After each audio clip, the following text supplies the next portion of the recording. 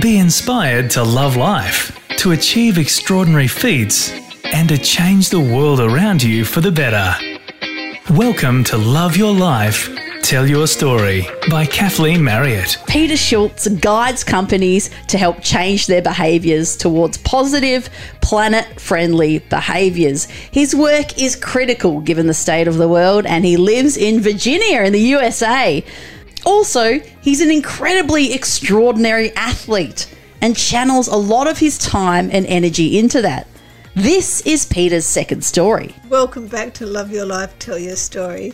And we're here again with Peter Schultz, and he's here with his second story this week. We had a great story last week from Peter, but I can't wait to hear his second story. So welcome back, Peter, all the way from Reston, USA, and Virginia, I believe. And so we're welcoming him here today. So, Peter, what is your second story about? Well, I called it, I wanted to get paid to go camping, but I became a climate scientist instead.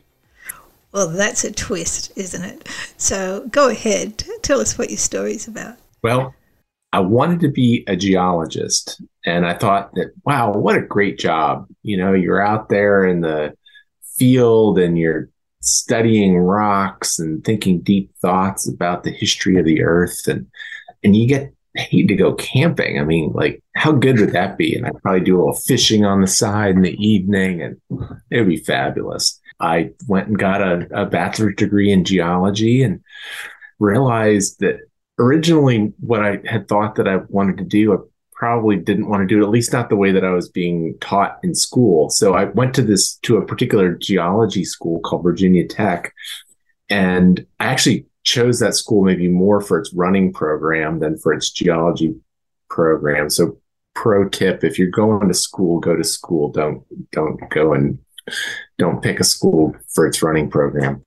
That's a good So tip. I ended up looking through a microscope for much of 4 years, which, like, that wasn't geology to me. Like, geology was like being outside. And so anyway, I needed a change course. So I did. So how did you feel when you realized you were moving away from geology and towards another career?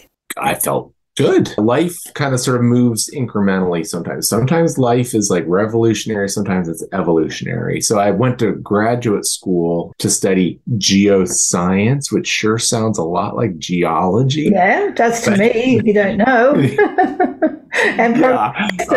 But I went there to, and again, kind of evolutionary, not revolutionary. I went to study paleoclimate, which I thought would be really interesting. So it's kind of like geology and climate change, which I was starting to learn about. People were starting to sort of get some awareness of climate change. I thought, wow, that's kind of cool. So I ended up studying with a guy named Eric Barron. I was his second graduate student. Fast forward 20 years, Eric became the president of Florida State University, which is one of the nation's largest universities. And then he came back to Penn State to become the president of Penn State University. And it's, Penn State, I don't know if it's probably not the United States' largest university, but it's one of the largest. They say that something like 1 in 1,000 people in the United States went to Penn State. I'm one of them. Wow. Anyway, studied with him. I realized that I really didn't want to study past climates, that I wanted to study future climates. And I got into modeling, not just because of my good looks, but like computer modeling and looking at simulations of the future climate and trying to understand what that means for people on Earth. So I ended up just spending my time in graduate school in a closet running computer simulations and being really sort of gratified doing that. And that ended up sort of launching my career in climate change. And now I'm a climate change consultant, and I help organizations and people all around the world understand the risks from climate change and what they can do to adapt to climate change.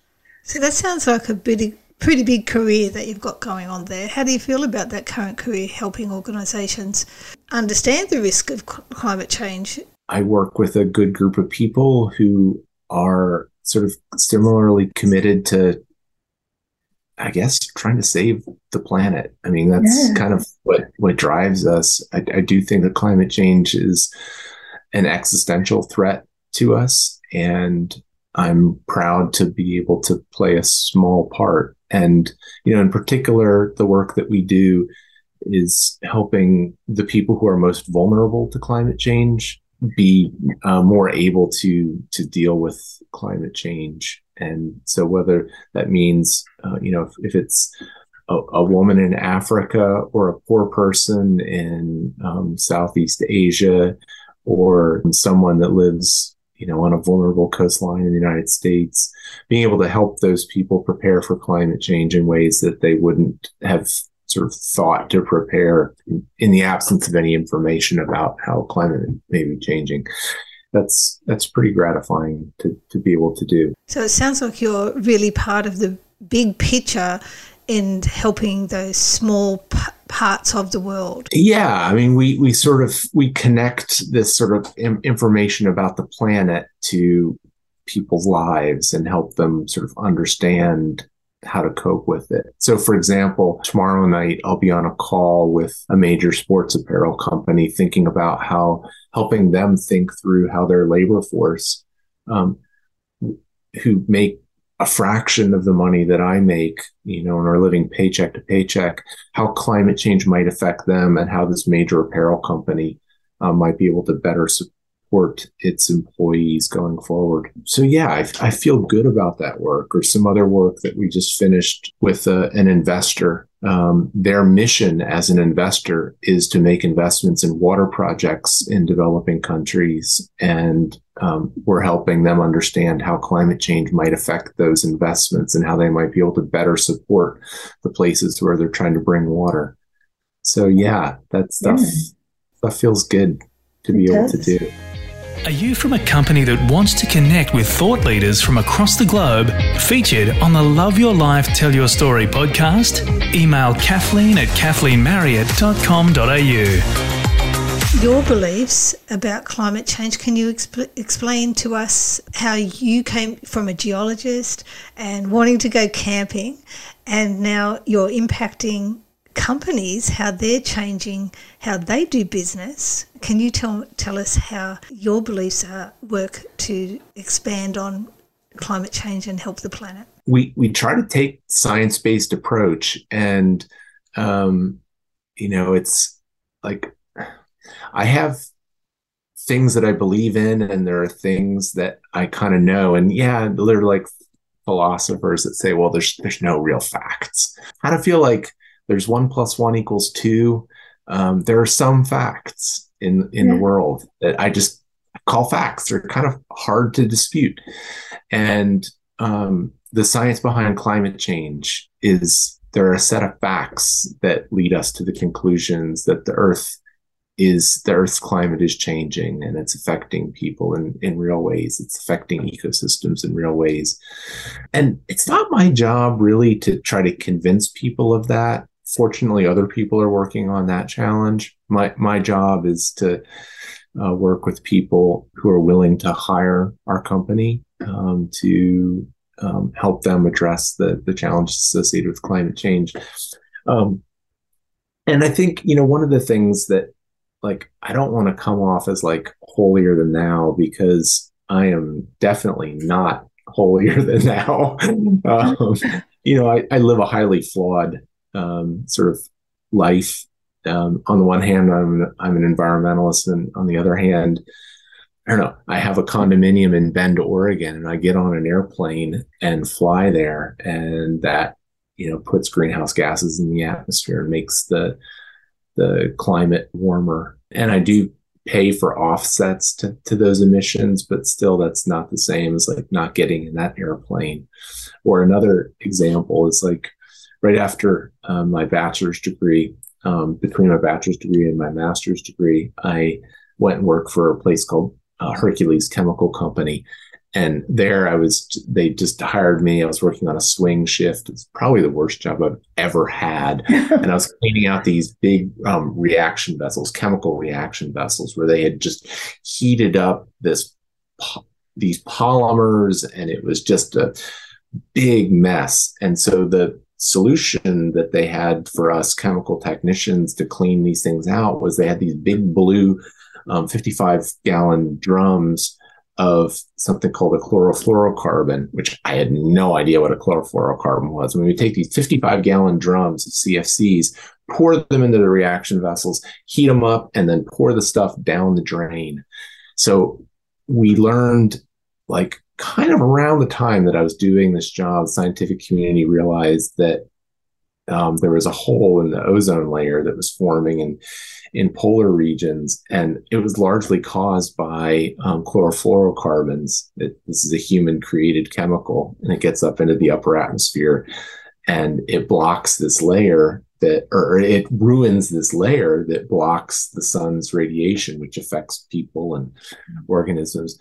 So single-handedly, I may have done more damage to the ozone hole than just about anybody alive, because I had no idea what I was doing, and I would have never done that. I mean, nowadays in the United States, if you have a repair to a refrigerator done and you have like that amount of chlorofluorocarbon that needs to be replaced, it needs to be done by a certified technician, and they go through all these sort of regulatory hurdles. And there I was with multiple 55-gallon barrels of this stuff, just cleaning out these vessels and dumping it down the drain. So yeah, I'm pretty highly flawed. Yeah, it sounds like that you made conscious choices to make some understanding of what was happening for the climate in the future. And so that was part of your education to come to terms with what we were all doing. Yeah. I mean, it's like when I'm aware of it, I'm able to make better choices. And I do have faith in awareness helping us make better choices. I mean, Kathleen, the story that we were talking about in the last episode is sort of like my lack of awareness of a situation for myself where I was putting myself through all kinds of turmoil, and I just didn't have the awareness of it. Yeah. Once I had the awareness, it was like, what? Yeah.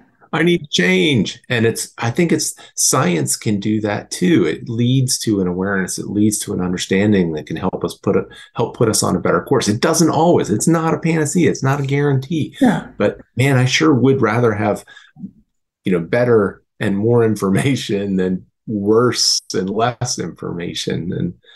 And have that awareness to be able to shift course. And so it sounds like this is how you get to love your life, is by living with alignment with your values and belief once you become aware.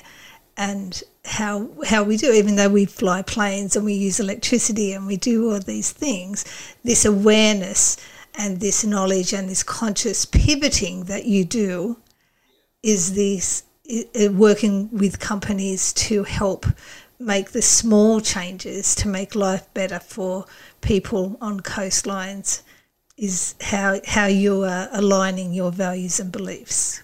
Yeah, it's just sort of nudging myself and nudging the world in positive directions. Because it's really hard to convince somebody to just do a 180 turn on something. And so we try to nudge people. We try to understand, like in my field of consulting, climate change consulting, we try to understand what it is that they're trying to do, what their business is trying to achieve, and sort of, work within that, and then nudge them to think about, well, how can your business be more successful in the face of climate change? Not asking them to do a pivot, or to, if they're, making bread, to make,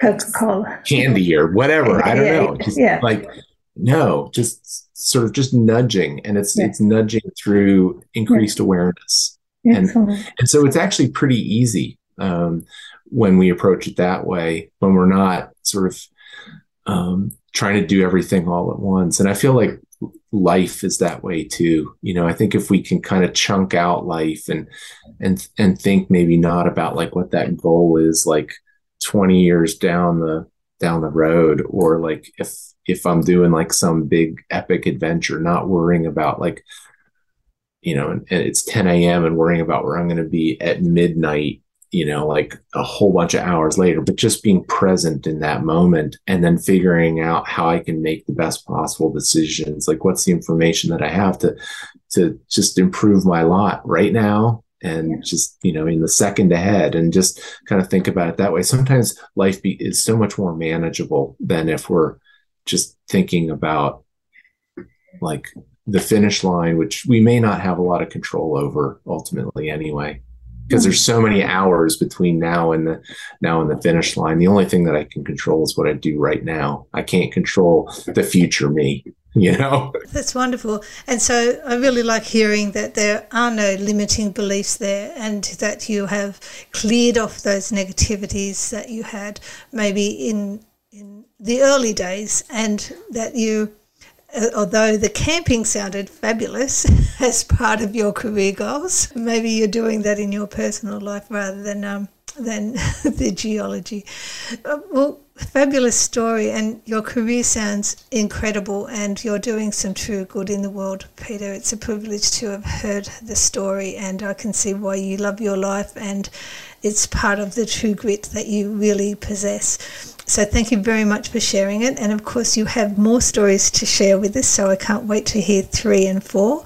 We'll look forward to that in week 3 and 4 of your 4 stories. So we'll look forward to it. An amazing story from you to hear what your work is. So thank you very much for joining us yet again, and we'll look forward to hearing from you soon. This is only part of our story. To hear the rest, leap forward to the next podcast and give us 5 stars wherever you listen. Love Your Life, Tell Your Story by Kathleen Marriott.